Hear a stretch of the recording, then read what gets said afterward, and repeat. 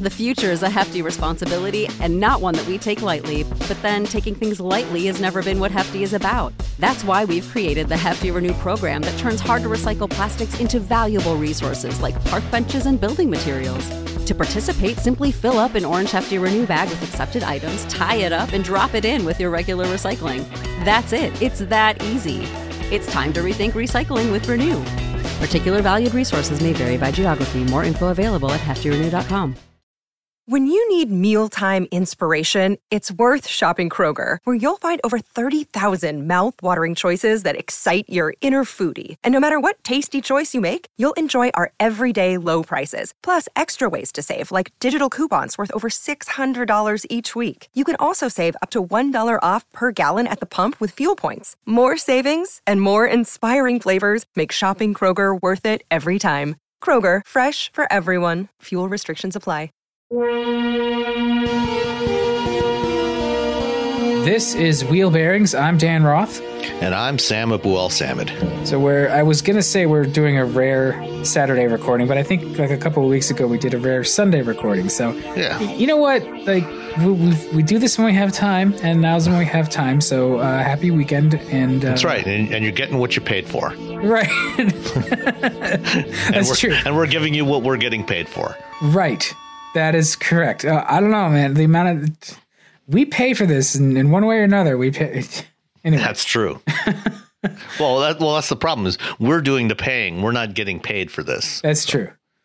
We're we doing sound it like out of the goodness of our hearts and the fact that sometimes we just want to spout off, I think no matter that's what it is. People think of our opinions. That's true. I mean, we have a platform. We might as well use it. Sometimes it's just cathartic. Exactly. This is therapy. You know what? If you weren't doing the podcast, you'd probably pay somebody to go talk to them for talk therapy. So I don't know.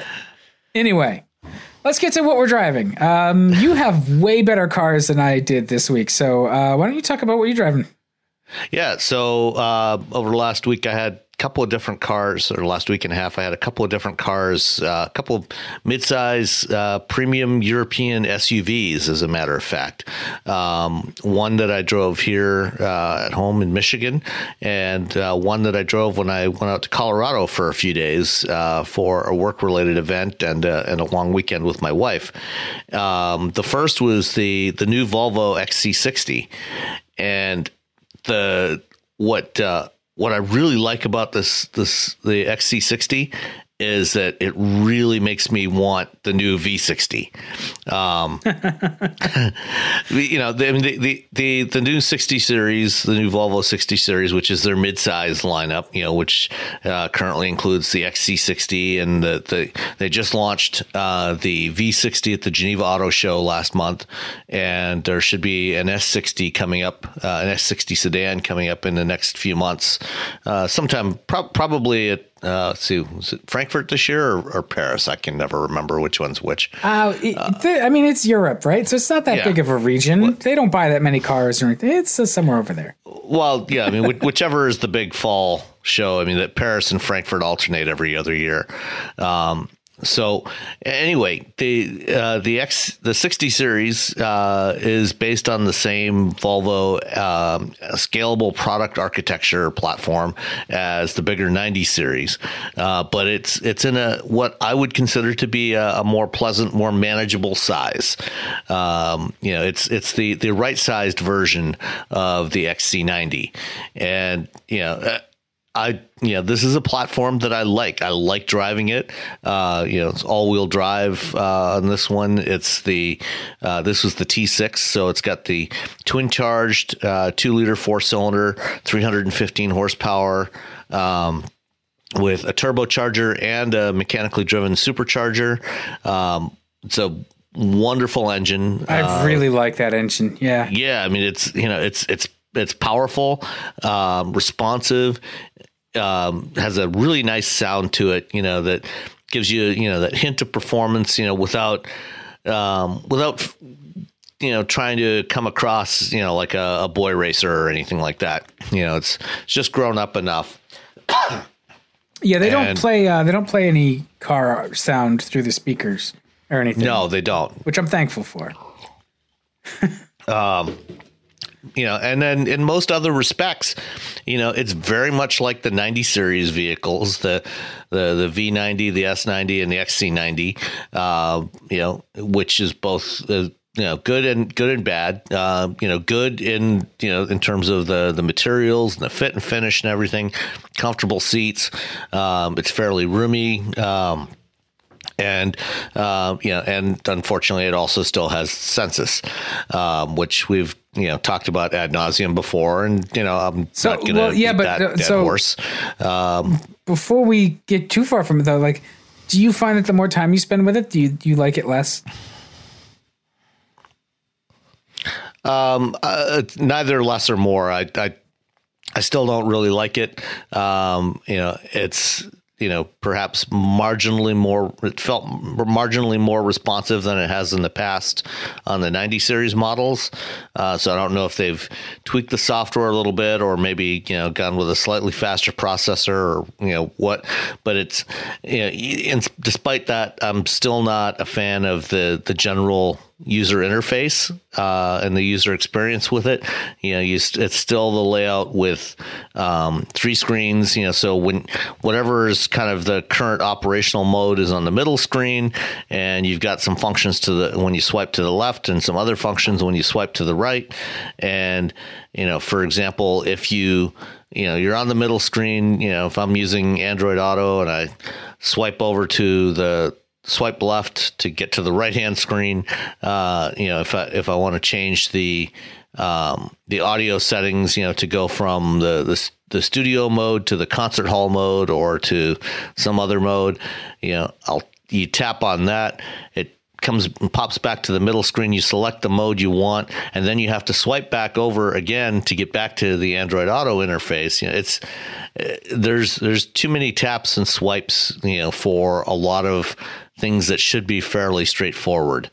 I'm just not particularly enthused with this overall interface, and I'll be glad when they move on to something else. Yeah, I will say nothing other than I concur, and let's talk about the rest of it. So you said it's like a right-sized XC90. So everybody who bought the XC90 because they couldn't wait for the 60 to come out is, hopefully still satisfied. But if you feel like it's too big, now you have your option. Yeah, I mean, it all depends on your use case. We've talked with Casey Liss a couple of times on the show, and his wife drives an XC90, and they've got 2 kids, and that for them, having a little bit bigger utility, is probably fine. Especially with 2 young kids. If you're going to visit family, or taking a road trip or something like that, there's always all kinds of stuff that you need to load in the back. You've got strollers and playpens and all the other usual accoutrements that go along with small children.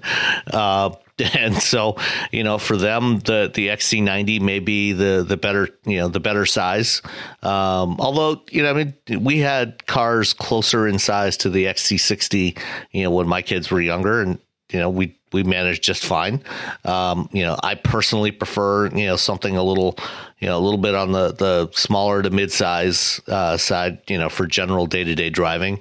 And I personally find the XC60, more to my liking in terms of size-wise and dynamics. And that's why I'm waiting patiently for the V60 to show up, because, I also prefer the lower ride height. I am not among the increasing group of the population that prefers to have a higher ride height and the ability to theoretically see over the rest of the road users, although that's, not really possible anymore when everybody's driving utility. When everybody's above average, is anybody above average? No, now what you need is a lower car so you can see under the tall. Yeah, exactly. That's my point. That's why I drive a Miata, right, so I can see under everybody else. No, yeah, but you're right. I prefer the driving dynamics of a lower center of gravity, and so if I was spending my own money, it would be on something more like the V60 than the XC60. But that's my personal opinion, and for a lot of people, the V60 or the XC60 is the right one for them. And I think if you're looking for a premium midsize SUV, for the most part, you're probably going to be really happy with something like the XC60. It's got plenty of performance. There's also, I don't know if it's available yet, the plug-in hybrid. If it's not on sale yet, it will be fairly soon. Adding the battery and the electric drive on the rear axle that we also have in the XC90 T8, as well as the S90 and the V90. So that one will give you about 15 miles of all electric driving. And, if you're looking for something even more fuel efficient, that will be the best, option. But, the XC60, was great. I think it's got beautiful materials, the leather and the open pore wood trim, which is my preference over the high gloss wood trims that a lot of cars have. And because it's not the hybrid, it does have more of a traditional shifter in there, mechanical shift linkage, and which works more consistently than the setup that Volvo has in their plug-in hybrids. So with the electronic switch for the shifter. Yeah, I don't like the plug-in one. It's weird. Yeah. So, I think it's a great vehicle. One thing I did notice though, having recently driven the V90 about a month and a half ago, by comparison, the Drive Pilot system in this one, the partially automated system, actually seemed to it worked in terms of detecting the lanes.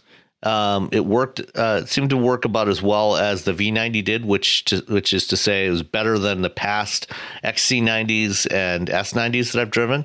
But it actually seemed, in terms of trying to hold the lane, stay centered in the lane and track the lane, when you're going around a corner, it actually seemed to drift more than the V90 did. And I'm not sure if that's just a matter of the way they've got the XC60 calibrated by comparison to the 90 series. But it was definitely the lane centering system was definitely less useful in this one than it was in the V90 that I recently drove. Huh. Overall, I think it's a beautiful vehicle. Like Volvo has just really reinvented stuff. Yeah, they've nailed it on their design over the last couple of years. I can't get over how premium it looks, from inside and out. It's just it's wonderful. Because there's been the running joke about Volvo for however many years. They're boring or they're boxy. The running joke was always that they looked like the box that they came in. And some of us who had those Volvos really appreciated it. And there's a sort of understated elegance and a real functional design. I don't know. I don't want to get too geeky about it, but the last time they had such a cohesive lineup, I don't know that we really took notice as much. We might have taken it for granted when the first generation S80 came out and really shifted them away from squarish cars, and that proliferated throughout the whole lineup. You had the S80, the smaller S60s, and the V70s, and the first XC90. They all really looked like they belonged together. And these cars still, now Volvo's lineup, they really look like Volvos. I'm so impressed by that. And you get in the interior, and besides Sensus, that you're in a Volvo, and it's really well done. Yeah, and it looks like it should cost $50,000, $60,000, $70,000, depending on the trim level you have.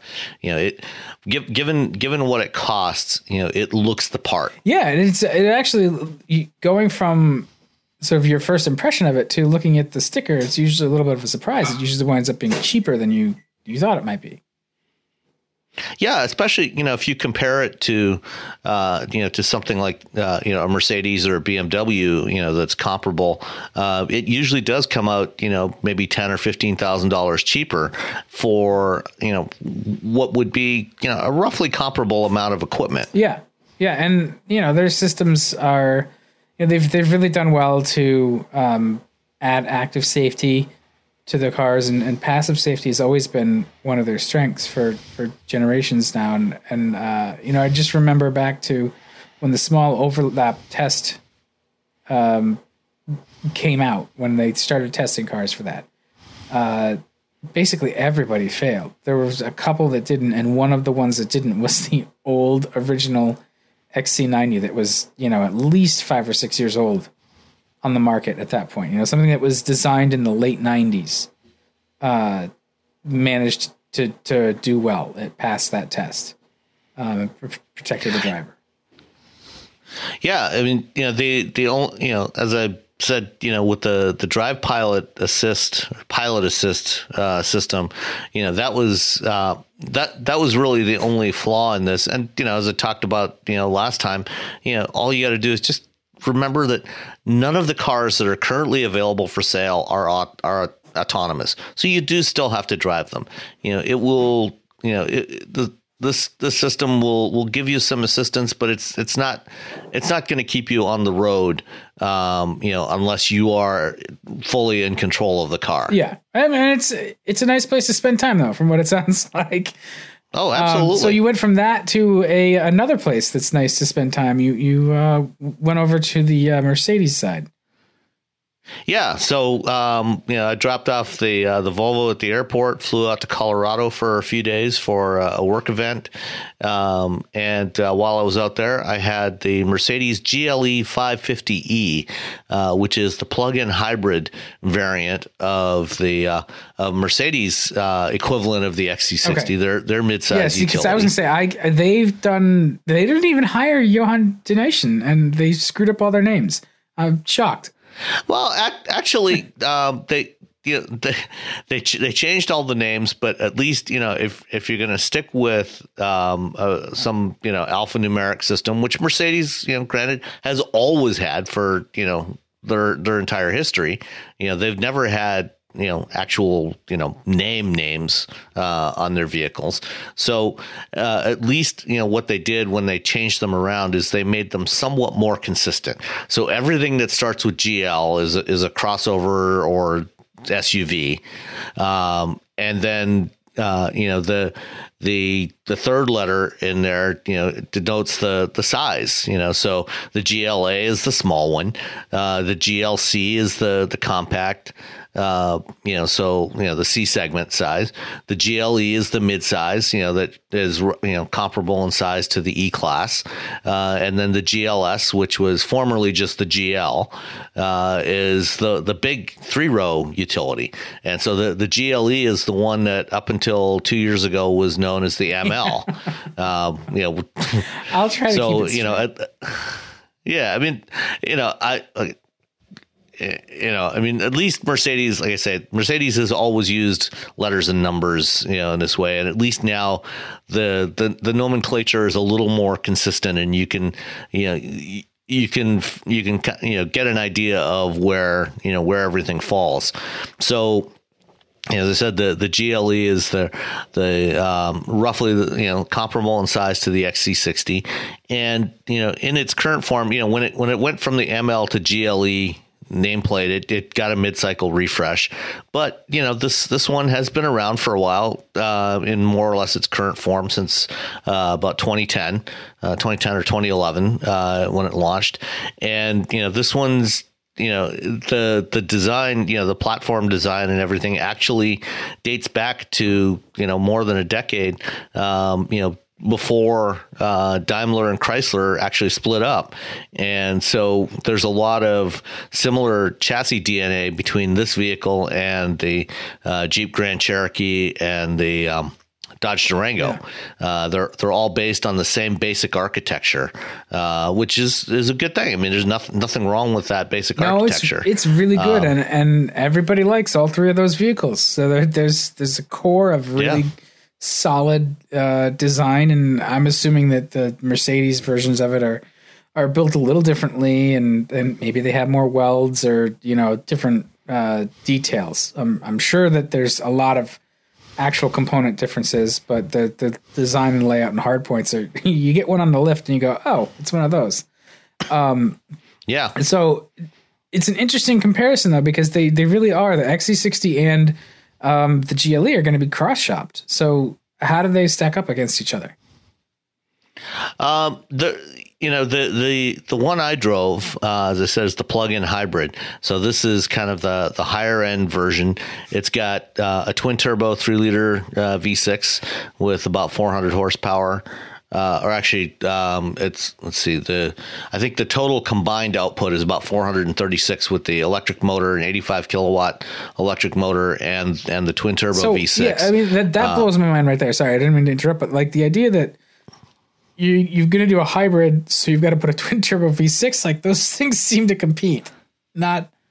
Well, the thing to keep in mind is, kind of the trend that we've seen, especially from the premium brands, is, and Volvo's doing the same thing. They've got, they pair their twin charged 2-liter turbo with their plug-in hybrid. So they're putting out in the plug-in hybrid, it's about 400 horsepower. So it's pretty comparable to this to what the Mercedes is doing, and it's.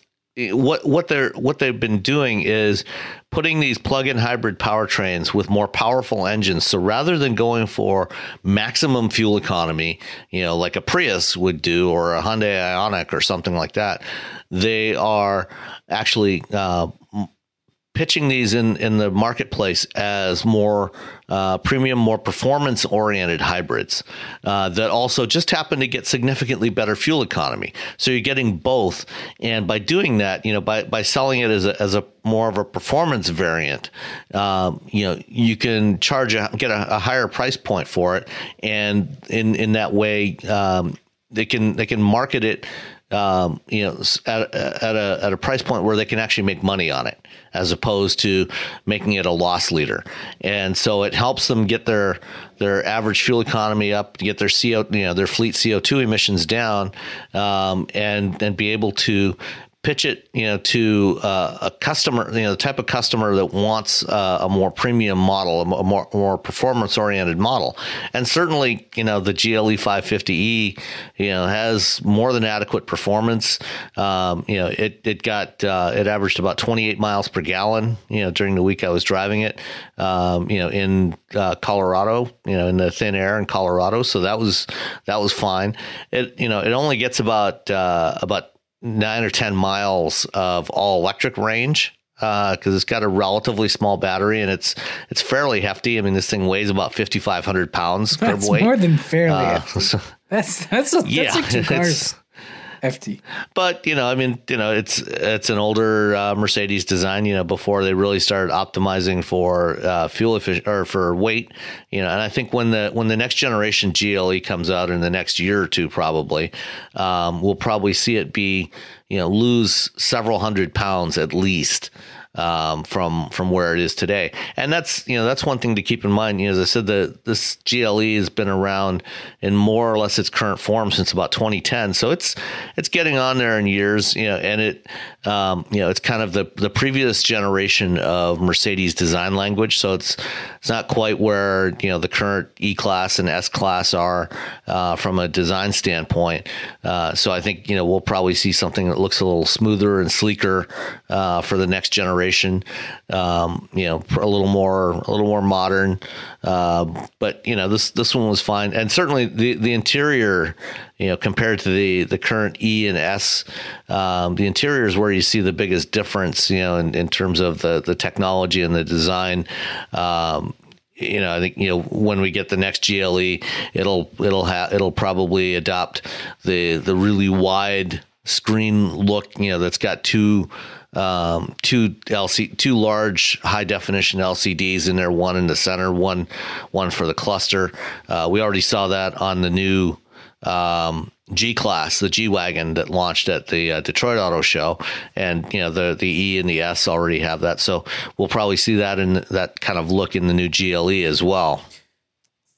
Like Mercedes, another brand that just they come up with an idea and it's what was it that BMW's guy said a while ago? Like the same sausage, different lengths. It's kind of the same thing. Like yeah, more or less. Come up with an idea and it goes across all their cars. It's very consistent. You know what you're in. You know where the controls are. They do it a particular way. They do it the Mercedes way, where Volvo does it the Volvo way. BMW, same thing. They have their quirks, but once you get familiar with that in one of their cars, you pretty much understand it across all of their cars. Like Command, how bad that is. You expect that Mercedes is going to have it and it's going to be bad. Although it's probably not as terrible. Yeah, well, I mean, it's better. It's better than it has been. I mean, it's the same basic UI that's been in most Mercedes for the last 8 or 10 years. And that's another thing. When the new GLE shows up, I have no doubt it'll probably adopt the new MBUX infotainment system that just launched on the A-Class, the new A-Class hatchback, which also debuted at the Geneva show. And that's an all new system that's much more powerful than before. It's based on some new NVIDIA. It runs on some new NVIDIA GPUs. It incorporates a new hybrid voice recognition system that uses both embedded and cloud components. It's developed by Nuance. So when you've got cellular connectivity, it enables more natural language style processing. So if you want to, put in a navigation destination, you can just tell it where you want to navigate to, and it'll figure it out. It'll send it up to the cloud, process it, and figure it out much more quickly and much more reliably than the system that was in this GLE, which frankly did not work that well, in terms of voice recognition. But fortunately, the GLE does have support for Android Auto and Apple CarPlay. So, using Android Auto worked a lot better once I figured out where to enable that in the menu structure. That in itself was a bit of a challenge, but once I finally found it, then it worked. It worked much better than the embedded system. And we took this thing for a drive up into the mountains on Saturday morning, and despite weighing almost 3 tons, it did surprisingly well, navigating around these narrow hairpin turns going up the side of this mountain, and then coming back down, just coasting, with a light foot on the brake pedal, using the regen. It managed to get the battery from 0 back up to about 50% state of charge by the time, we got about 7 miles back down the mountain again. So that's not bad at all. Good. I mean, that's that weight is road hugging weight. Yes, that's one way to describe it. Keeps you stuck to the pavement, where other cars just blow away. Well, better stuck to the pavement than going off the edge of the cliff, down the side of the mountain. Yeah, that's for sure. I remember we took the Mount Washington Auto Road. I guess this was a while ago now, back in like 2004. But it was rather terrifying when you start to get up at the higher elevations, because you look over and it's like there's no guardrail, and we could just drive right off the edge, and we'd wind up in the ravine down all the way at the bottom. It's kind of like Pikes Peak. Yeah, it's just which is was actually was only about 30 miles from where we were. So you didn't try to see how quickly you could get up it. No, I would love to see how fast that Mercedes could do it. I would think that would I don't think my wife would have appreciated that, though. Yeah, that's true. That might have been something you need to get wined and dined. I'd like to stay married. Yeah. No, they need to make that an automaker trip. Like they can launch the next GLE at Pikes Peak, and have the fine stakes out for it. All right, I'm starting to babble. So, well, maybe that's what Ford is planning next week for the launch drive for the new F-150 diesel. Yeah, I mean, or maybe they're just going to give you like 1 gallon of fuel and challenge you guys to like sort of see how far we can get up the mountain. Yeah, because it's supposed to get 30 miles to the gallon, right? Its EPA number came out, and it was pretty good. Yeah, only for the 2-wheel drive XL or XLT, the base version, basically the fleet truck version. That's the only one that gets 30. All of the non-fleet versions, all the consumer versions are only getting 25. Yeah, but they can say 30 because one of them. I mean, that's the same way they play around with like the towing numbers too. They're like, yes, the F-150 with a 3-cylinder engine it'll tow 19,000 pounds. It's like one of them. Only when you're going downhill. Right. In a single configuration, it will, and not the configuration that most people buy. But the trucks are impressive these days. Anyway, I didn't have anything all that exceptional this week. I had a Charger. I had a 2018 Charger GT, which I think is, it's not necessarily a new trim, but it's updated. It's basically all the Challenger GT parts in a Charger, which is funny because the Challenger GT parts came from the Charger. Regardless, I think it might actually be they just kind of keep leapfrogging each other. Yeah. So I think what it was actually the Charger GT Plus. So it has the more efficient transfer case that allows the front axle to be disconnected, and well, that's something they've actually had for several years now on the LXs, is that full disconnect transfer case. Okay. So, and maybe because that adds about a mile per gallon in highway driving. Like overall, these cars are aging so gracefully. I mean, it's a great car. It's a four-door sedan that's spacious. It's got all-wheel drive, so it's pretty sure-footed. It also defaults to rear-wheel drive, so it drives nicely. It's got a 300 horsepower V6. It's not like it's pokey. Good sized trunk. All of the things that you want in a car. It's a good car that has been on the market for a decade. Yeah, it's something that Chrysler knows how to build consistently. Yeah, and they must be making. I hope they're making fat margins on this car now, because all the tooling and engineering and everything else tooling, I guess, is kind of an ongoing cost, some of it anyway. But these cars are long paid off, I hope. Oh yeah. And they're not bad. They're not bad at all, and they keep tweaking them to keep them up to date. So yeah, just they keep giving them some some new features every year, and adding some stuff every time the new model year rolls around. They add some new trim level, throw in a slightly more powerful Hellcat engine or something. I'm sure it's only a matter of time before we see the Charger Demon. That would be cool. I mean, coolish. And those models, I'm sure they don't expect to sell many of them, but it gives the rest of the model lineup a lift. It's that classical sort of halo car thing, and it works. And I was surprised to see the Charger GT because there's nothing really all that GT about it. It's a V6 with all-wheel drive. You could have gotten an RT with all-wheel drive in the Hemi not too long ago. I have to admit, I didn't go poking through the site to see if you still can. So maybe that's the difference where they've shuffled. But I mean, it wasn't that long ago that 300 horsepower, in a family size sedan, 300 horsepower in a sports car. Yeah. 15 years ago would have been pretty phenomenal. That's 15 years ago, 300 horsepower would have been a lot in, say a V8 Ferrari, much less, something like a Charger GT, as the base trim level. Yeah. It's a nicely done, I'm so impressed. Like, these cars are so old and they were based on old stuff. They don't feel old. They don't feel, maybe it's bias, a little bit of just, I like it and I want to like it. So, overall, the materials and stuff in the interior are good. They've evolved the cars enough to keep them feeling pretty fresh. They styling wise, they can only go so far. So like that does start to sort of blend in, because there's a lot of these shapes that we've seen for a long time now.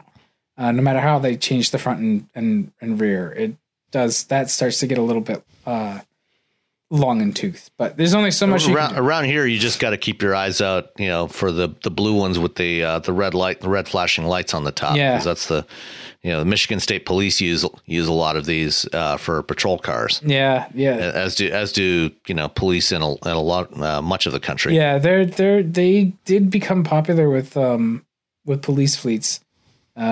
And now I've started to train myself. Every time I see an Explorer, I take my foot off the gas. Especially the Explorer Sports. And I think Ford did this on purpose. They make the Explorer Sport look just like the unmarked cruiser, like the unmarked Interceptor or whatever they call the police version of it. The Police Interceptor Utility. Yeah. That if it's an unmarked version, it looks just like an Explorer Sport. So you're just like, well, even the marked ones, most of them, a lot of them now have, the lights are integrated into the grille, and like the top edge of the windshield. So there's no external, when the lights are off, there's nothing externally visible. So even if they're marked, a lot of times you can't tell until the lights start flashing, and you realize, oh, yeah. I've had that happen.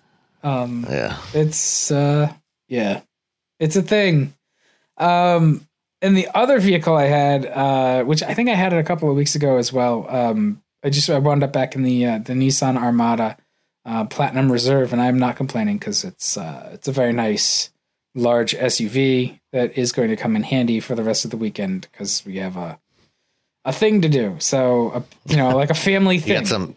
You got some big stuff to haul around, or just lots of kids to haul around? People and big stuff, like just large kid activity stuff, so sports stuff. So it'll be. And that's where vehicles like that come in handy. Although, a minivan would still probably be a better solution, but a minivan, a minivan would be great for a lot of reasons. But even then, the SUV, I remember how offended everybody was that SUVs were popular.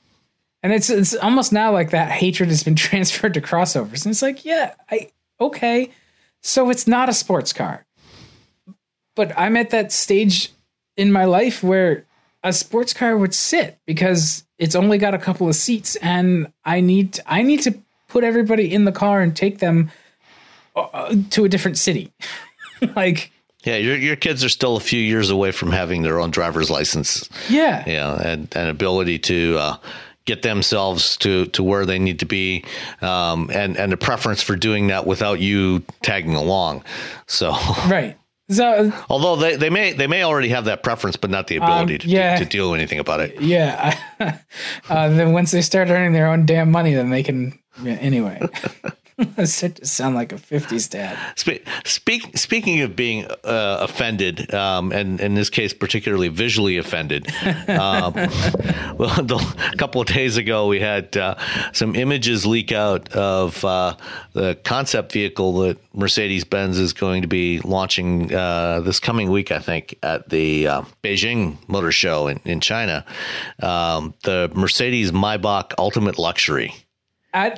I have to say, I'm usually, I usually kind of shrug at some of this stuff, because all right, whatever. But man, that thing is ugly. And I think everybody who says if they actually make it, they'll sell out all of them. I think both of those things can be true. Sadly, you are absolutely right. They will, there's a lot of people out there with far more money than sense. And unfortunately, those two things often go, in opposite directions. As you get more and more money, you tend to often have far less sense about these things. So for some inexplicable reason, Mercedes-Benz has taken the GLS platform that I mentioned earlier, which is their full size, 3-row SUV, and put something that looks kind of like a bloated sedan body on this thing that just looks ridiculous. And that split rear window. I mean, what is that? I do wonder if it's Mercedes having its thumb on its finger on the pulse of the market that it expects to sell these in. That's not our market.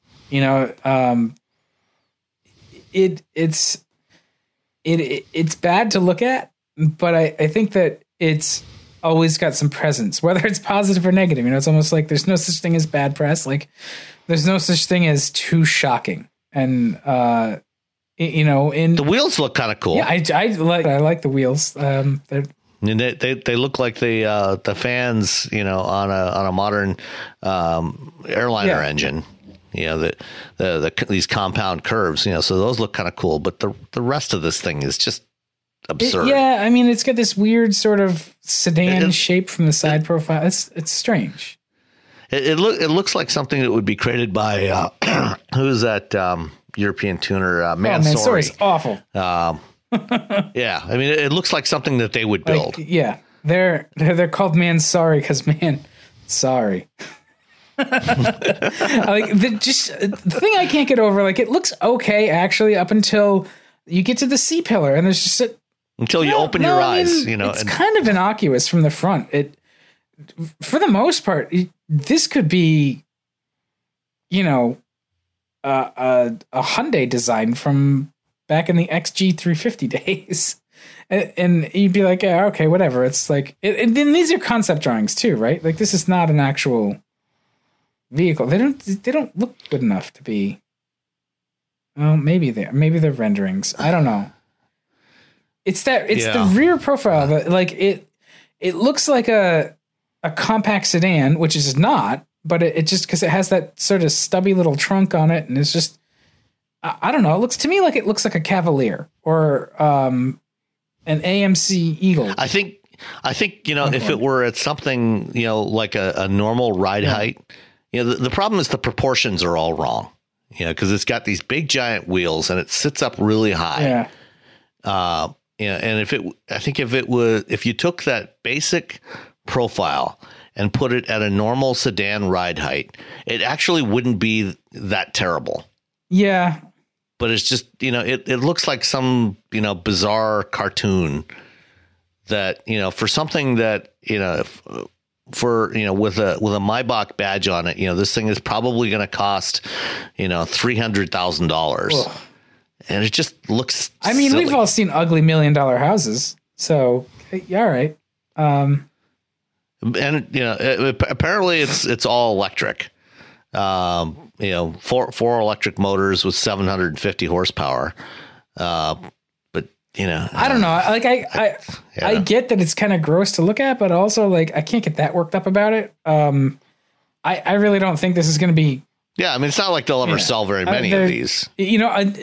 It'll be a travesty if this is what influences the future generations of Mercedes vehicles, because right now their lineup looks better than it has in a long time. From the C to the S and everything in between. At least sedan wise, it looks really good. The pictures of the interior of this car they're again, the design thinking, at least on the inside, is interesting. I won't say that I love it. I really, I don't like the weird goldish or copper. Apparently it's been popular now to use bronze or copper for a trim color instead of gold, or aluminum or stainless. So I don't love that, the color choices, but design wise, it's interesting. But the shapes are good. I have no issue with the shapes. The dash panel with that weird grill kind of thing on it. I don't know. It's interesting, and it has a bit of sort of, there's almost like a little bit of throwback to that, which is nice. I hate the tacked on LCDs. It's like, look, we took 2 tablets. We went to Staples and we bought a couple of Surface Pros and stuck them together. Well, again, this is the that though is the look of modern Mercedes. I mean, that's what's in the E and the S and even the new A-Class.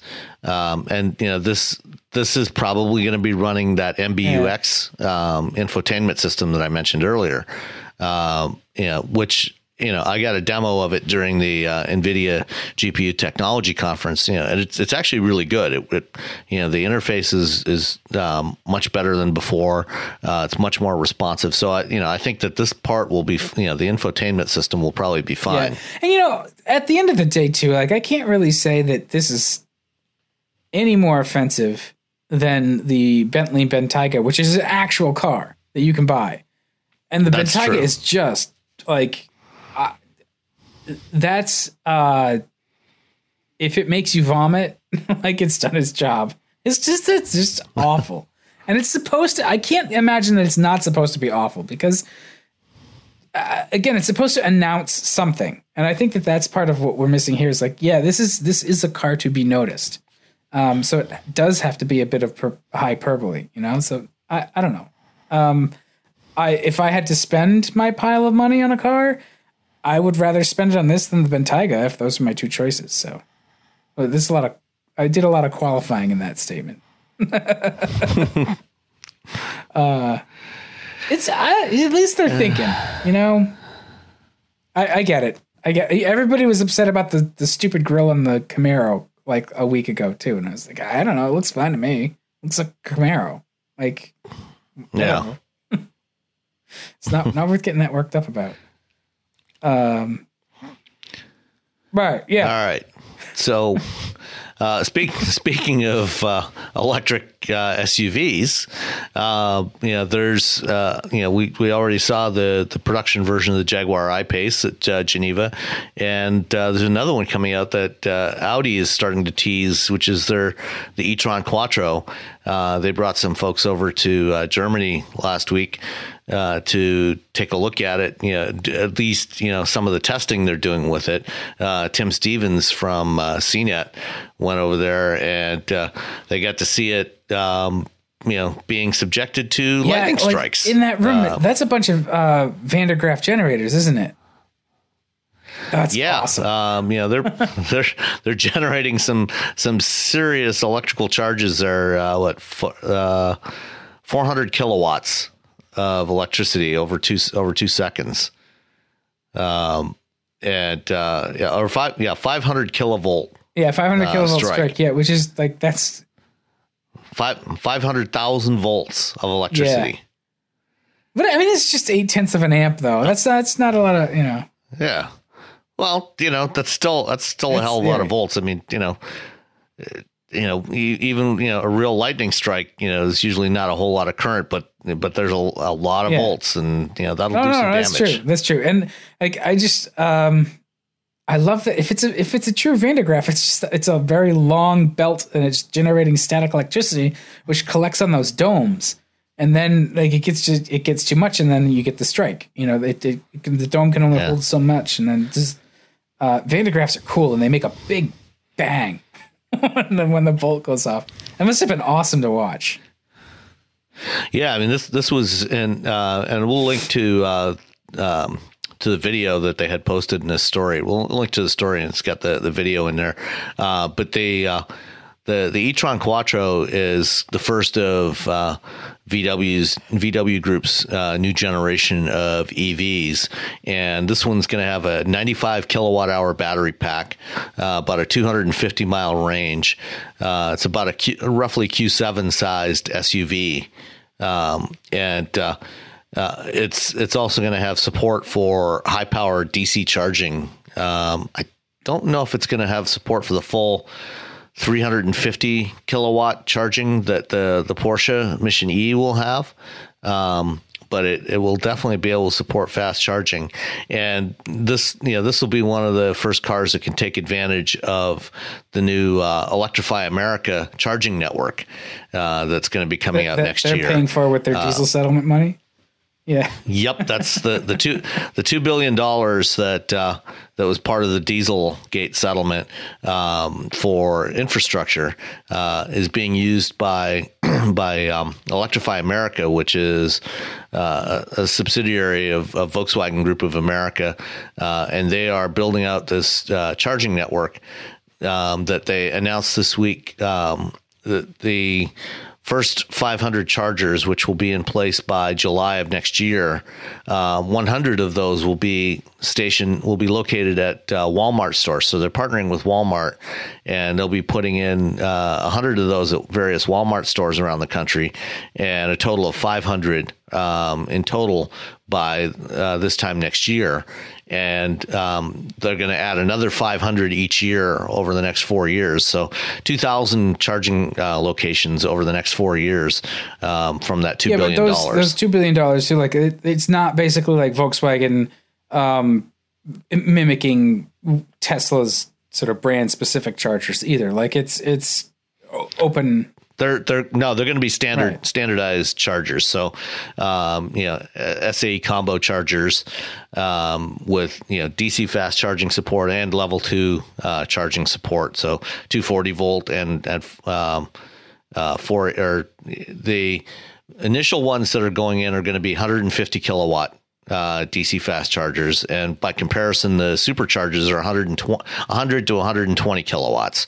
So these will be more powerful than the superchargers, and they'll be putting in the necessary stuff to upgrade them to 350 kilowatts when the Porsches come out, as well as some of the other upcoming models that are coming out. And in addition to that, VW, Daimler, Ford, and BMW also have a joint venture in Europe called Ionity to build out a DC fast charging network there that's going to have another 400 stations in Europe by 2020. Yeah.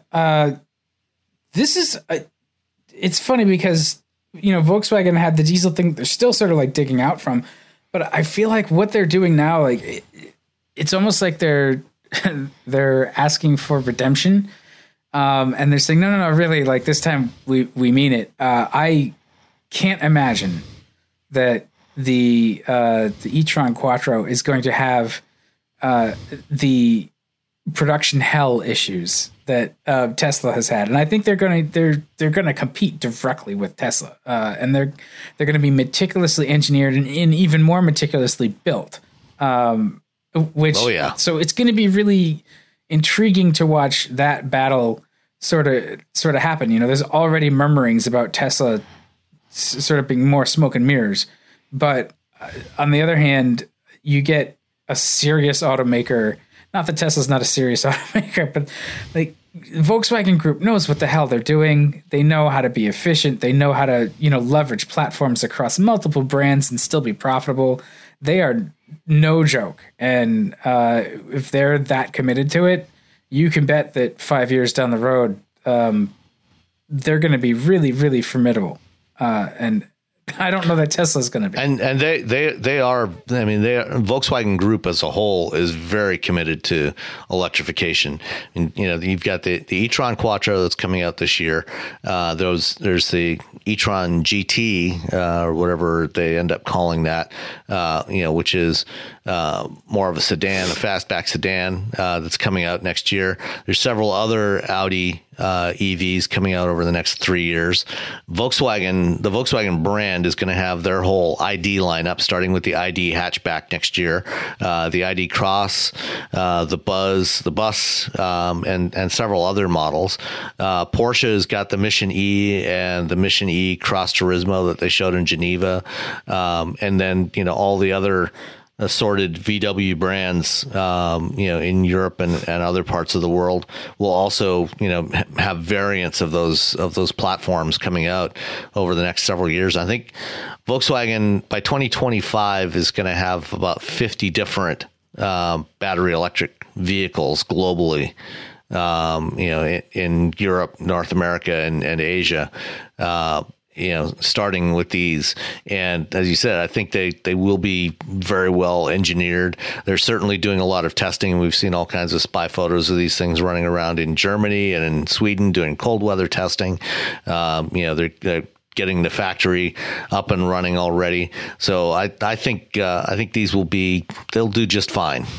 Yeah, I don't think we're going to have the amusement over panel gaps and assembly quality. No.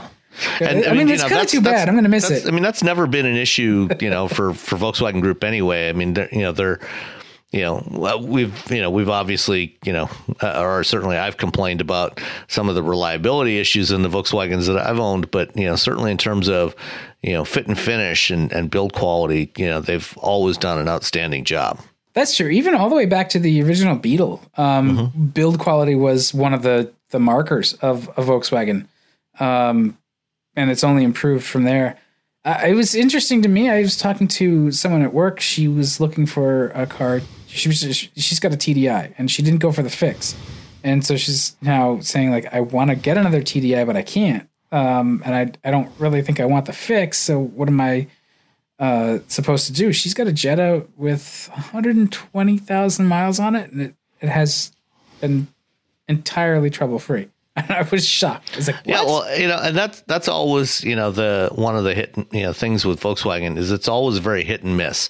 I've known a number of people that have had, VWs that have run for 200,000 miles without any problems, and others not so much, including your own. Yeah. So, what are you going to do? Yeah. I mean, if she's looking for something, to get comparable fuel economy, is she got a sedan or a wagon? She is the sedan, the Jetta, and she was looking at like the Toyota CHR, and I was like, I mean, it's a thing, it's entertaining, but if you like the Jetta and the TDI, you're not going to get that kind of fuel economy out of it, and it's not going to feel as responsive. Yeah. So yeah, it's one of those sort of shopping, build your shopping list things and go drive them, because it's hard for me, and I'm sure you've run into this too. It's like, it's hard to really like make a recommendation if somebody has such a sort of a taste for one particular vehicle. And, the Germanness of Volkswagen was one of the things that came up, regardless of the Jetta's not. I would suggest, depending on, when she's actually looking at buying, maybe wait till later this summer and take a look at the new Honda Insight, which that's a good thought. Yeah. That's, it's based on the Civic platform. It's going to have the hybrid system that's in the Clarity plug-in, minus the big battery. So it's just a conventional hybrid. Should be priced very competitively, should get great fuel economy, should have decent performance, and since it's on that Civic platform, it'll have great driving dynamics as well. Yeah, that's true. That's true. Yeah. My sort of off looks really good. Right. And it's, yes, that's true with the Honda. The styling is hit or miss with them. It's, some people like what was it, the Type R and the I saw a Clarity around here. I was like, what the hell is that? It looked that one's definitely on the miss side as far as the design goes, but it looked like it looked like somebody bought an Accord and then they put a bunch of stuff on it to make it look like the old, kind of like a Mansory Accord. Not quite. No, it's like an Accord Electra 225. Just kind of like the old car stuff. Like I was looking for the white walls. It has like spats on the rear wheels and stuff. And I know it's for aerodynamics and stuff. It's just it's weird. It is odd looking. I don't mind the front half of it. It's fine. But yeah, I my lamest suggestion was just like, well, if you like the Jetta, just wait for the 2019 Jetta. It should be out this summer. You should be able to buy it. Yeah, that's another good one too. And it's probably not going to be quite as fuel efficient as the TDI, but it should be pretty close. I don't know. We'll cross that bridge. I'll let you know what happens. All right. Where were we? We're gonna be. We were talking about the e-tron and Electrify America. Buick. Another one coming out at the Beijing show. The Buick Inspire EV. First of all, whoever came up with that weird kind of portmanteau name there, stop it. You could have called it the Buick Inspire. That would have been fine. It's a word. Well, it seems like Buick has decided that they're going to go with this pattern with their with naming the convention, starting with EN, because you get the Encore, the Enclave. What else? I guess that's it for now. Obviously, the Inspire, assuming they stick with that name. Because it's kind of like, at least it's EN and not EM, because this whole thing is like Buick Ematic. The Envision is another one. Yeah. So the name's all bad. their utilities, are using that pattern. So Enclave, Encore, Envision, and now the Inspire. It's beyond the name too. Like it looks like a nice vaporware wish list to me. And we've seen renderings. We'll see the car. Well, the car will be shown in Beijing this week. Yeah. And from what we can tell, it sounds like it's based on on a lot of the hardware from the Bolt, which is a good thing. Although with two motors rather than just one, so basically taking the Bolt powertrain, and doubling it up, putting a motor at each axle for 410 kilowatts, 0 to 60 in 4 seconds. Probably a little bit bigger version of the battery because they're claiming 370 miles of range on a charge. So, this looks like it's closer, probably going to be closer in size to maybe a little bit smaller than the Enclave. Which is the big one, the Theta.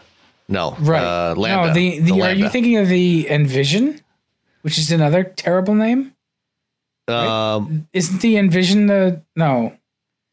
The Enclave is the Lambda, or I guess the Enclave is the Lambda. So it looks like, there is no Envision right now.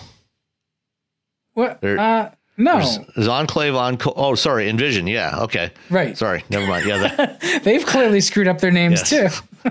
Yeah. So it looks like it's about the size of the Envision. Okay. Which the Envision is weird because it's like they're not selling many of them. So I'll always, at least around here in New England, I'll see one and I'll be like, what is that? It causes the double take because it's a crossover and you go, it's one of those cars that looks like the anonymized insurance company marketing materials cars where they you can see things from the other cars. They like actual cars that they Photoshop together. That's what the Envision looks like to me. It's like, oh, it's got all these different little styling ideas, but I don't know what it is. Oh yeah, it's the Buick. All right. Forgot about that. Anyway, sorry, just yeah. So I mean, right now we have no idea, if a production version of this one will come to the U.S. market or not. I'm guessing it probably will. Just because Americans love utilities, and GM wants to get more. They've promised more EVs here, and so I would be shocked if we don't get a production version of the Inspire here in the next probably the next 18 to 24 months. Especially given what else is coming from Ford and from other brands. Buick is supposed to be a more premium brand, and that's the direction that all the premium brands are going. So I'm sure that we will see a production version of this one here in the U.S. So I guess this is a modern concern too. Like, does it become easier for them to take a car that's really intended for the Chinese market and just bring it over here? So, because Buick is this like it's GM's sort of like shrug and why not kind of thing. Like they don't make money off Buick here, but they do in China. So like, yeah, why not? We'll try it in America. We'll try this model. It kind of doesn't really cost them anything to sell a couple 100,000 Buicks every year in the U.S. Yeah, especially when you're selling 1.2, 1.3 million of them in China. Yeah, it's like, oh yeah, sure. Even if we lose money in the U.S., whatever. But it doesn't have a conventional powertrain in it, so it doesn't have to be federalized, right? Like it should. Well, I mean, you still have to meet U.S. crash requirements and all the other regulations, but right. But that seems like something that's baked in, right? Like you don't have in terms of emission certification. Yeah, I mean, there's nothing to there's no problem there. I mean, that's easy. and it'll certainly help their CAFE numbers. So, and GM promised 20 new zero emission vehicles by 2023, and a lot of those are probably going to be China only vehicles, but this looks like a vehicle that would do really well in the U.S. market. The rendering or photo or whatever, it's heavily it's a render. Yeah, it looks good. Yeah. It's handsome. It won't look quite that good when it's a production car, but I could see them trying it here. And if crossovers are the way everybody's going to go, at least have some interesting ones, and it seems interesting. So, yeah, again, no, I think it'll do fine. Yeah, why not? What do you got to lose? Yeah. At this point, they don't have anything to lose. So, hopefully it works out. Honestly, I'd like to see more interesting stuff, because it gets kind of dull when everything is just a shade of gray and a crossover. So. Well, I mean, keep in mind that, if and when this does come to the U.S. market, it will probably be available in 5 different shades of gray, as well as white and black, and maybe one shade of red. Yeah, at least it's not like gold. Every Buick from the 90s was gold, metallic gold. And it's just that is a terrible color. All right. Let's jump again to Toyota. Because what I find interesting is that they want to roll out vehicle to vehicle, right? Or is it V to I? Or both actually, V to X. So they want to roll out V to X, and they've rolled it out elsewhere, which I guess I wasn't aware that they've sort of successfully tested this stuff. Yeah, I mean, it's been on the market in Japan since late 2015. They've sold about 100,000 cars in Japan with vehicle-to-vehicle communications. And this is, so what Toyota announced this week is that they're going to start doing a broad rollout of V2X communications technology starting in 2021 in the U.S. market. And so this is. Right now, there's 2 competing technologies. Up until fairly recently, all of the efforts around vehicle-to-vehicle and vehicle-to-infrastructure communications were using what's known as DSRC, or dedicated short-range communications. And it's basically a variation of Wi-Fi technology that's been optimized for this kind of application, and it sends short messages 10 times a second. About what's going on. So, when, if you're driving along and your ABS activates because you hit a patch of ice, it'll broadcast out a message to other vehicles in the area that, hey, slippery road detected. Or if for some reason the driver, hits the brake pedal hard, to avoid some obstacle, it'll broadcast out a basic safety message saying, emergency braking detected, different things like that.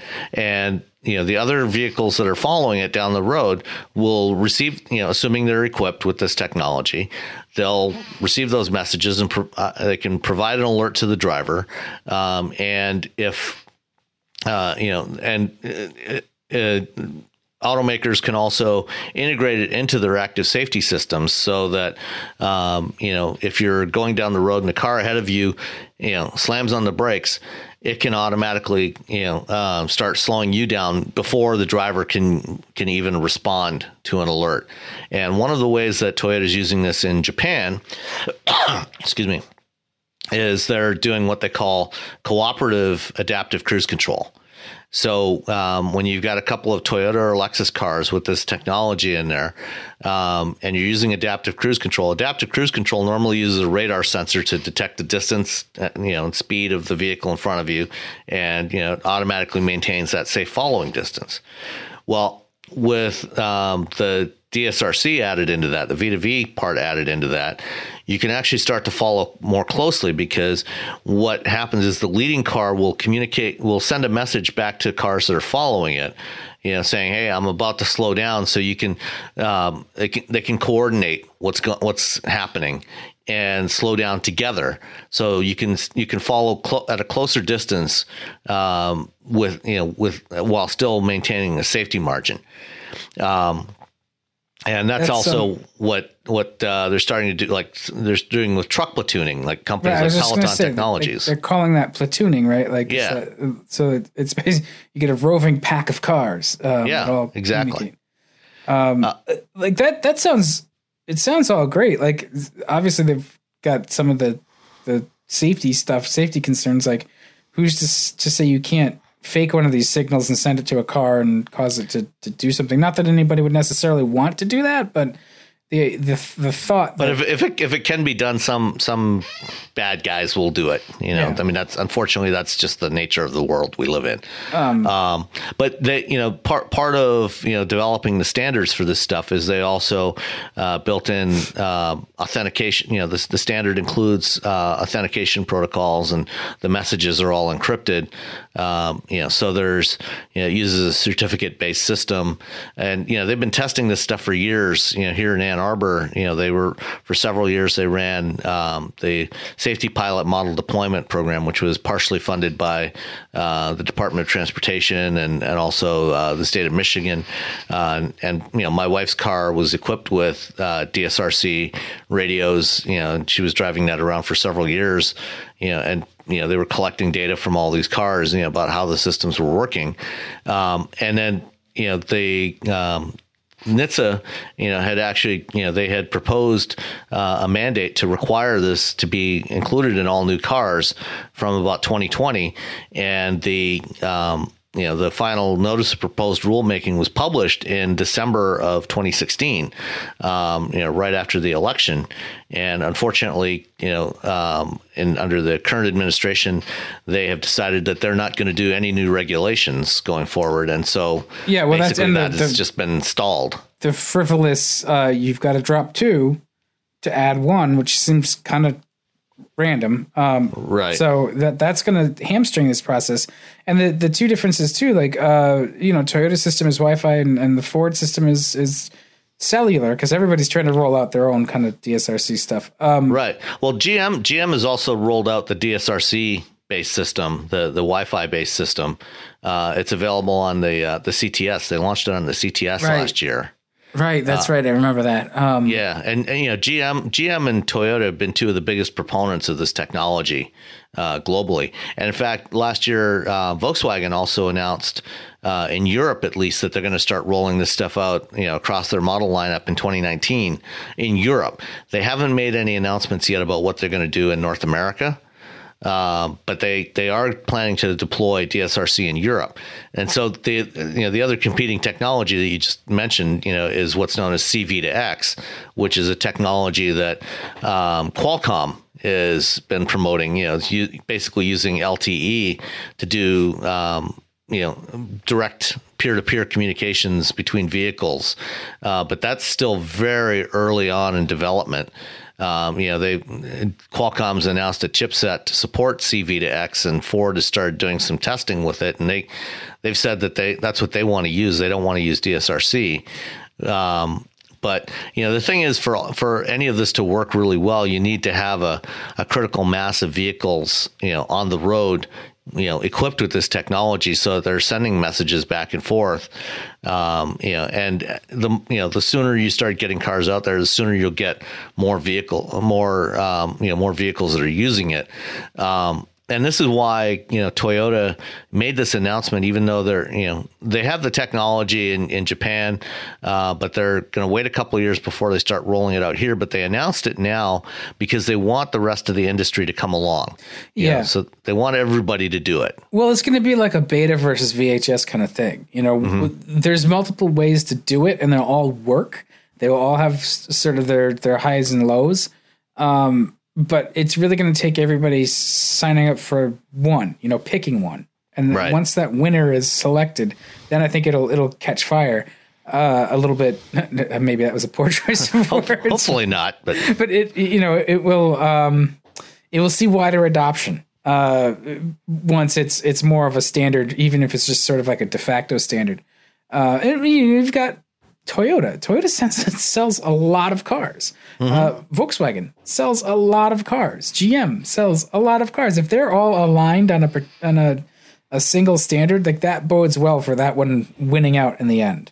And, other manufacturers, have demonstrated this stuff. They've participated in the pilot programs. Honda at the ITS World Congress here in Detroit a couple of years ago, they showed off, a bunch of things that they were doing with DSRC, including one that was virtual towing, which was a pretty cool demonstration. In that case, they were using DSRC in the car, and if a driver became ill or incapacitated for some reason, they could press an SOS button in the car, and another car equipped with DSRC could come along, get in front of the car with the incapacitated driver, and using the V2V messages, basically take control of the car with the ill driver and do virtual towing to get them to a hospital or to a medical facility, and then once they get there, then just press the button and release it. So the other car would just follow where you're going, without having to wait for an ambulance or something like that. You can because it's based on Wi-Fi, you can easily put it, use the Wi-Fi radios in cell phones, in our existing cell phones, just retune them to the 5.9 gigahertz frequency that that TSRC is using, to do vehicle to pedestrian communications. A pedestrian with carrying a phone could be broadcasting their position, to vehicles coming down the road. So you would know, if somebody was about to step out into the street. You can do vehicle to motorcycle, vehicle to bicycle, that sort of thing, as well as vehicle to infrastructure. Yeah. So there's a lot of upside to having this stuff. There's certainly privacy concerns. For me, like I'm the kind of person who doesn't have location on my cell phone. So I guess I'd get mowed over. Yeah. If I stepped out in front of traffic.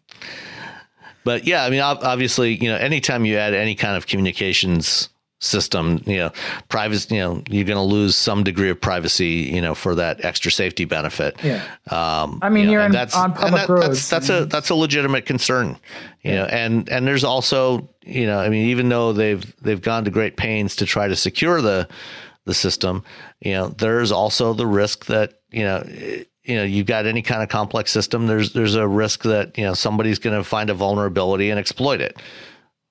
Yeah. I mean, that's going to happen. Look, people are always going to do that kind of stuff. I'm not all that concerned about it. I'm just thinking, like, those of us who don't have our phones broadcasting location, like, is there going to be another thing where we're going to be pinging, V2I or V2X networks just so that they know that we're there, or are we just going to take our lives in our own hands, as we do now, and just like not have it? Like, it's not really a big question. It's just a little point of curiosity, I guess, at this point. It'll be figured out.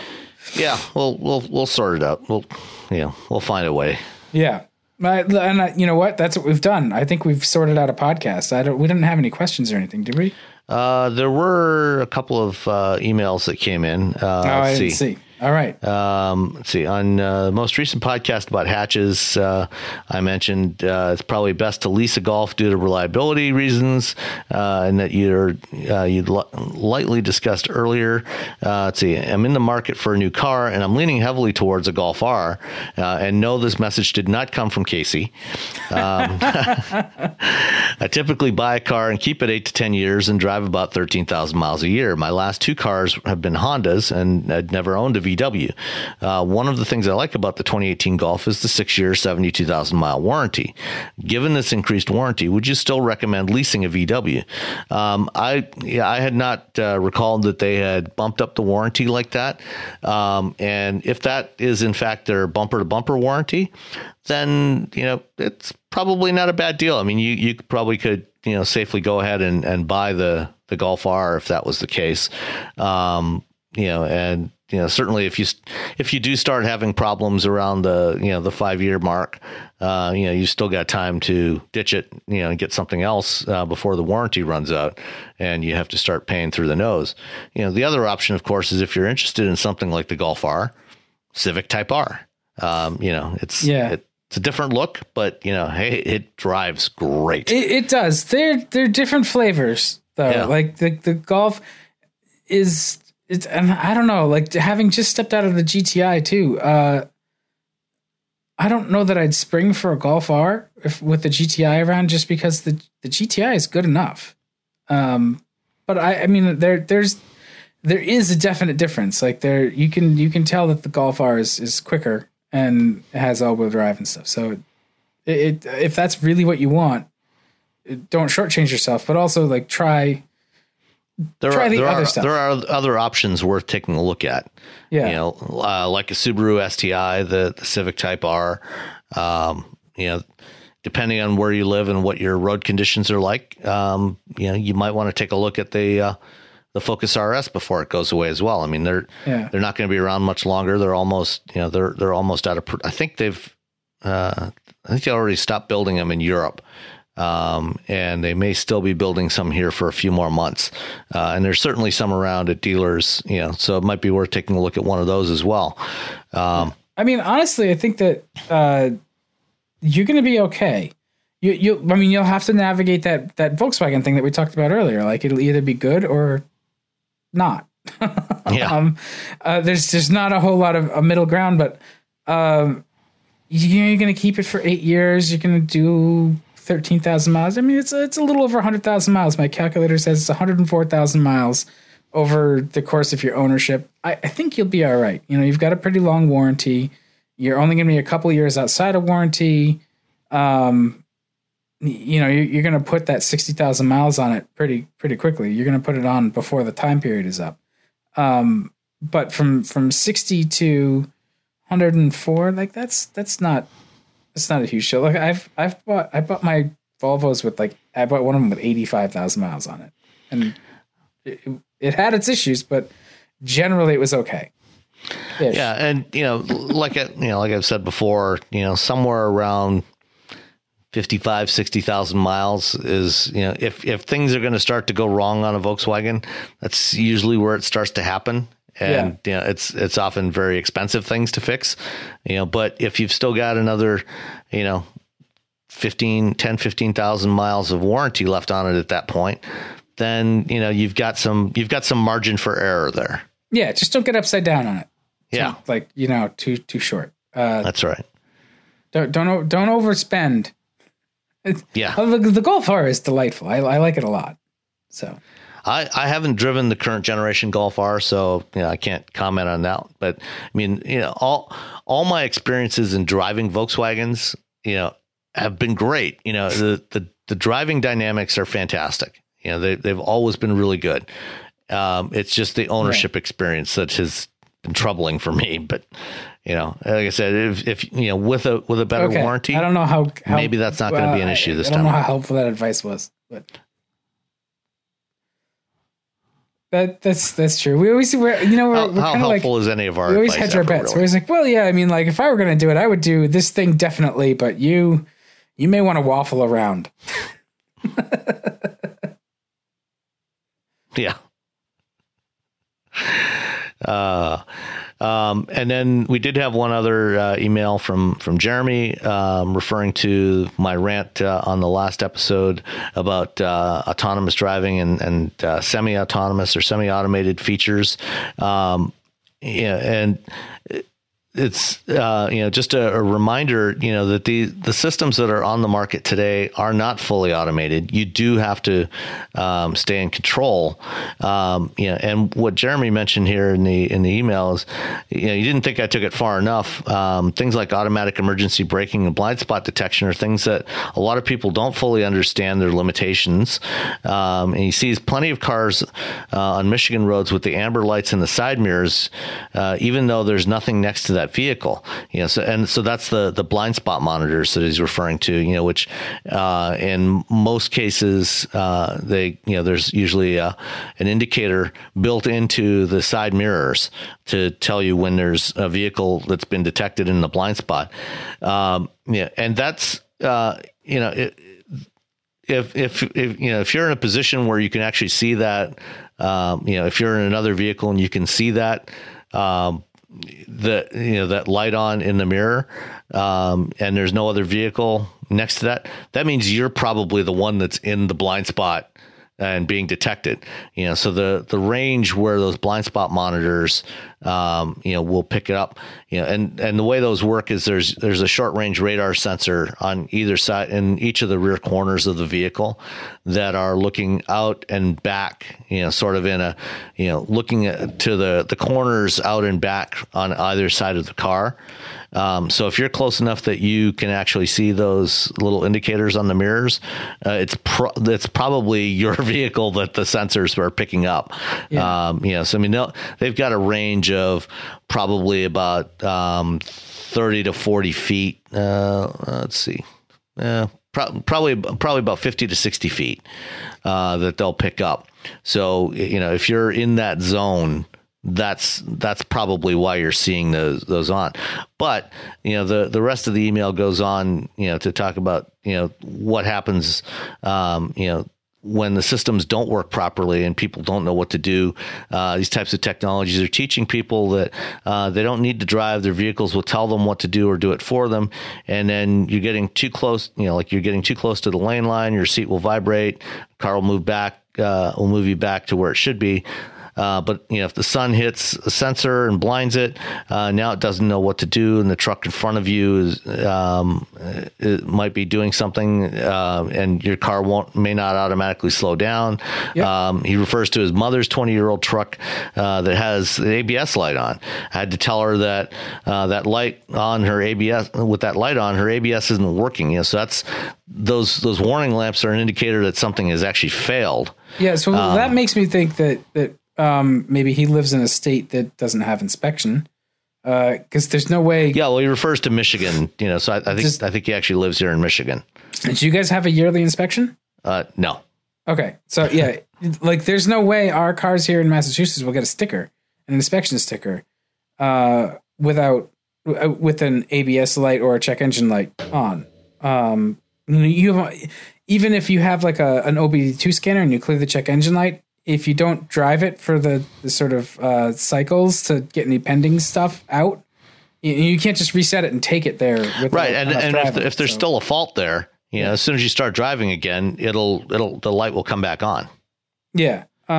So there are issues that inspections are good for catching. But no, he's right. But what if the light comes on, 2 weeks after you've had your inspection, you've got another year before you get inspected again. You've got to be aware that, when that light comes on, that warning light comes on, that means the system's not working. Right. Yeah. Most people don't know that. And like the airbag light's the same thing. Yeah.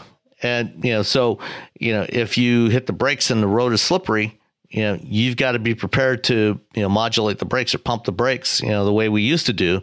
And you can't rely on the ABS because it's not going to be there, or stability control won't be working, or your traction control might not be working. So, this is all part of what we were talking about last week, with educating people about what the systems are capable of doing, but also what they can't do, and it needs to go beyond that, to also educating them. What are these lights on the dashboard mean when they come on? What happens? What people need to understand? What's happening when these systems are deactivated for any reason? Whether it's just slush on the radar sensor or some other sensor failing. Yeah, you mean you don't read the manual? What's a manual? You're right. Well, the Jeep didn't even come with a manual. Oh no, I guess it did. It came with a book. It did. It didn't come with like repair manual. There was something that it like the full owner's manual, so it just had like tiny books, like the quick start guide or something. Yeah. Yeah, that's true. I mean, it again goes back to like I want drivers to be trained more like pilots. I want controls to be more like airplane controls where they're standardized. So it's not, there's less styling involved, and it's just, nope, these controls are always this way and they're always in these locations. I think that would help. The amount of complexity that's in cars with these active safety systems that just start beeping at you and tugging at the wheel and hitting the brakes. If you don't know that that's going to happen, it can freak you out. Or worse yet, if you do know what's supposed to happen and it doesn't happen. Right. Which is kind of the point of Jeremy's email here. Understanding that what do you do when the systems are not working? Yeah, and sometimes it's really subtle, like the Armada that I've got this week. We had some April snow, which was lovely, and it was thick and heavy and wet, and so it collected on the radar sensor. So the dynamic cruise control stopped working. It didn't really beep all that loudly at me or anything. I don't even remember if it actually beeped at me. I noticed at one point I was in traffic and it started accelerating because I had the speed set higher than what the traffic was doing. And it's just like it started accelerating to its set speed or something. Like it was acting really funny, and I didn't know why. I figured it probably had some crap on the sensor. So I noticed this and I kicked it back into manual control and it was fine. But if I hadn't been paying attention, I would have just hit the car in front of me. Well, and that's another place where there's inconsistent behavior because, in the Armada, the adaptive part of the cruise control stopped working, but the basic cruise control continued to work. That must be what it was. Yeah, it was. I don't know. It was accelerating because it was going up to whatever your set speed was and ignoring the distance to the vehicle ahead of you. In other cars I've driven, like, in Mercedes S-Class I drove last fall, in the Hyundai Sonata, when that radar sensor became obstructed for whatever reason, the cruise control didn't work at all. You didn't have standard cruise control or adaptive cruise control. Well, and that happened later in the drive. That it did. So I don't know if it was confused and that or what. Like I don't know if it was two related incidents but it did. It just exhibited weird behavior, and so I was like, okay, not a big deal if you're paying attention, but if you're not paying attention, it's a much bigger deal. Yeah, and you do have to pay attention to all these systems, and I think as part of the delivery process and just part of general driver training, we need to do a better job of educating people about how these systems function. And unfortunately, the reality is that most of the people doing the training don't really understand the technology either. There's actually not that many people that really do understand how this stuff is supposed to work. Oh yeah, and like the amount of just straight up bullshit, yeah, and like wrong-headed understanding of these things that you hear, it's almost like a comedy routine where like somebody's trying to just mash up a bunch of statements and put them together for a laugh, but it's not funny because a lot of people just don't get it and they don't understand. They know they have just enough knowledge to be dangerous. Yeah, so. And on that note, yeah. Hey, now that we've told you just enough stuff to put you in danger. Yeah, we're gonna be real cheery. So enjoy the rest of your week. Yeah, but I think we've exhausted our supply of good cheer topics at this point. So we're just gonna talk in circles about being a downer, about how we're all gonna die and our cars are gonna kill us. Well, we're all going to die eventually anyway, so we should just might as well enjoy the ride. Exactly. Hey, look, every day you wake up, you have been cheated once again by death because you're still here. Or you have cheated death or something like that. Either or. I mean, let's play the victim card. Death did not, do his job. But anyway, I'm going to go. All right. See you next time, everybody. Yeah, hit us up at we are Wheelbearings Cast on Twitter with no vowels except for that last one. Wheelbearing Media on Facebook. You can leave us a review where you leave reviews. Get us in your favorite podcatcher, and we're around. So talk to us. We'll see you next week. All right, bye.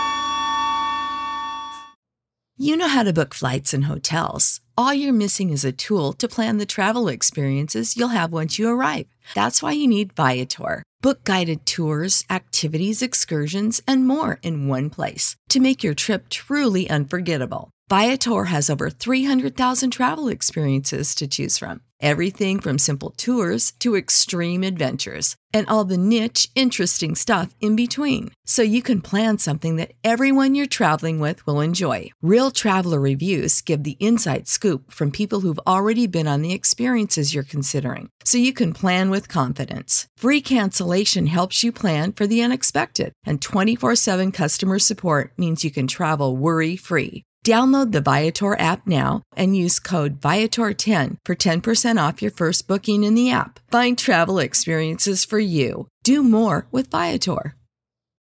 When you need mealtime inspiration, it's worth shopping Kroger, where you'll find over 30,000 mouth-watering choices that excite your inner foodie. And no matter what tasty choice you make, you'll enjoy our everyday low prices, plus extra ways to save, like digital coupons worth over $600 each week. You can also save up to $1 off per gallon at the pump with fuel points. More savings and more inspiring flavors make shopping Kroger worth it every time. Kroger, fresh for everyone. Fuel restrictions apply.